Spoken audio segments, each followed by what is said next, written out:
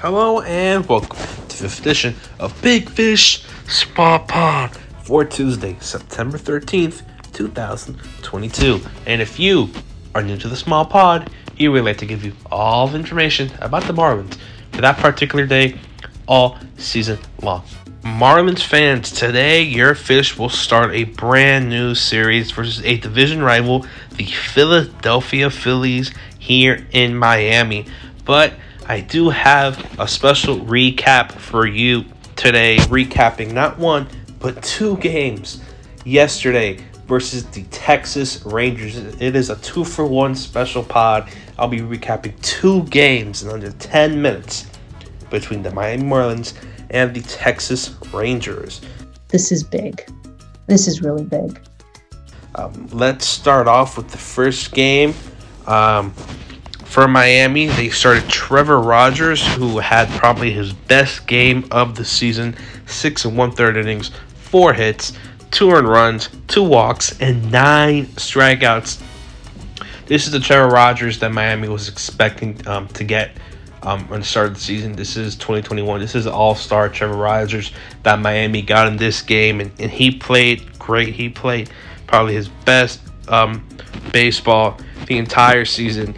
And for Miami, the first game was kind of like just how they are almost the entire season, I would say, or almost how it's kind of been so far this season, losing a 1-run game. They lost 3-2, only having 5 hits, barely, scoring runs, getting hits. Most of the runs happened at the bottom of the 5th inning, both runs did happen at the bottom of the 5th.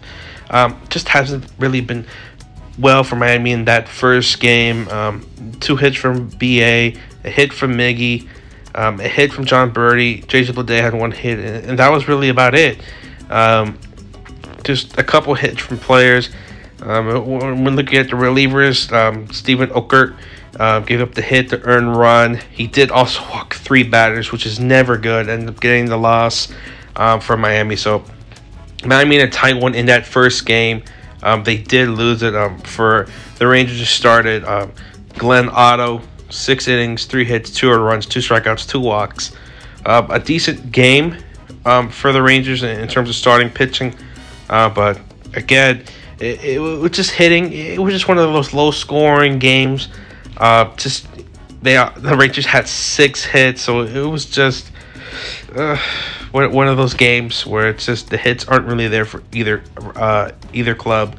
But really, the second game is almost flipped around, in terms of also who got the win and just scoring rise. This is the Miami that we wanted to see the entire season. They scored 10 runs.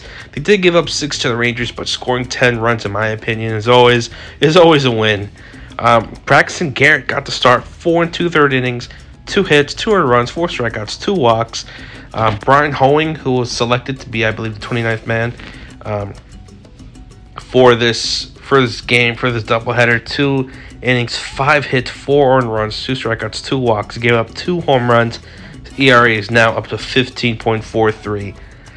Brian Hoeing has not been great at all since coming to Miami. Even though he got the win, it just hasn't really been, doing his best.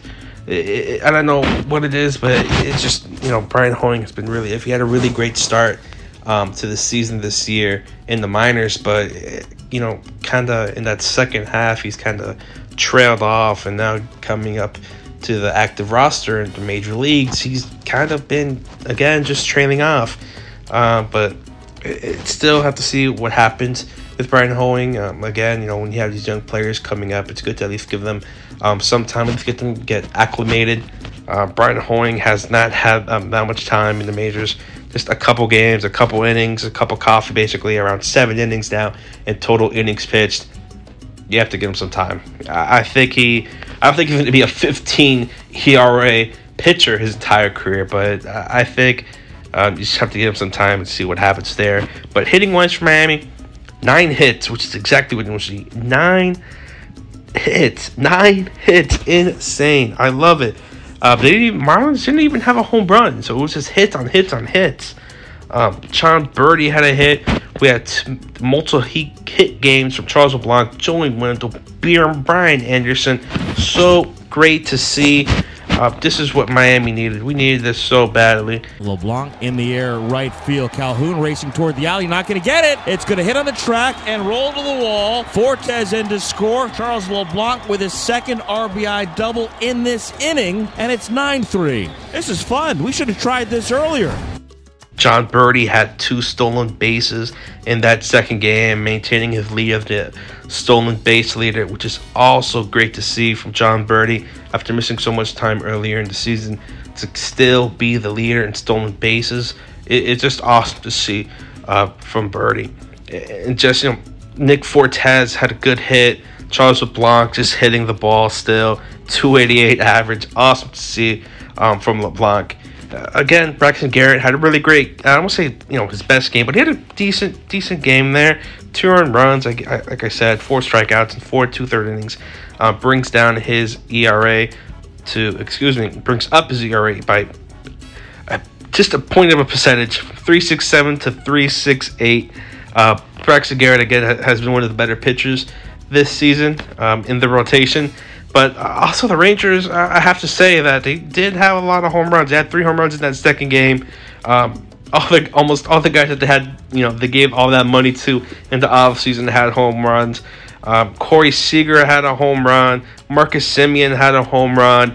And also one of their top prospects, Josh Jung, also had a home run, who recently came up and is playing pretty good baseball for the Rangers. But as for Miami, they are back, like I said, today, playing the rival, the Philadelphia Phillies, in what should be a great matchup. And not just playing the Phillies, but today's also Sandy Day.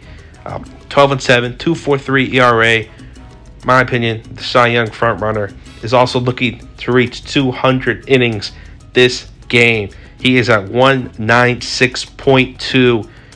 Let's see if Sandy can get it. I think Sandy, after this game, is going to have around 204, I would say, maybe 203.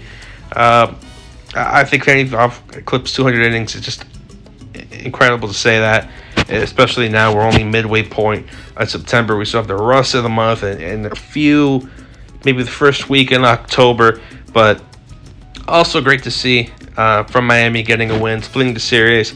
They didn't lose the series, but they also didn't win it. But it's also good to take a game, that last game, get momentum, facing the Phillies, see if you can knock them out of playoff contention. And it should be an interesting matchup between both teams, especially pitching. Like I said, you're going to get Sandy. Second game, Kyle Gibson, Eddie Cabrera, which should be good. Syndergaard and Pablo Lopez. Really great pitching matchups. You're getting Sandy, Eddie, Pablo Lopez. Should be great. Both teams, when they play each other, you're going to get a good game. And this should be a fun one, a fun series. But that does it for this episode of Big Fish Small Pod. Make sure to like, share, and subscribe to wherever you get the Small Pod. And do remember this, always, always, always, go fish.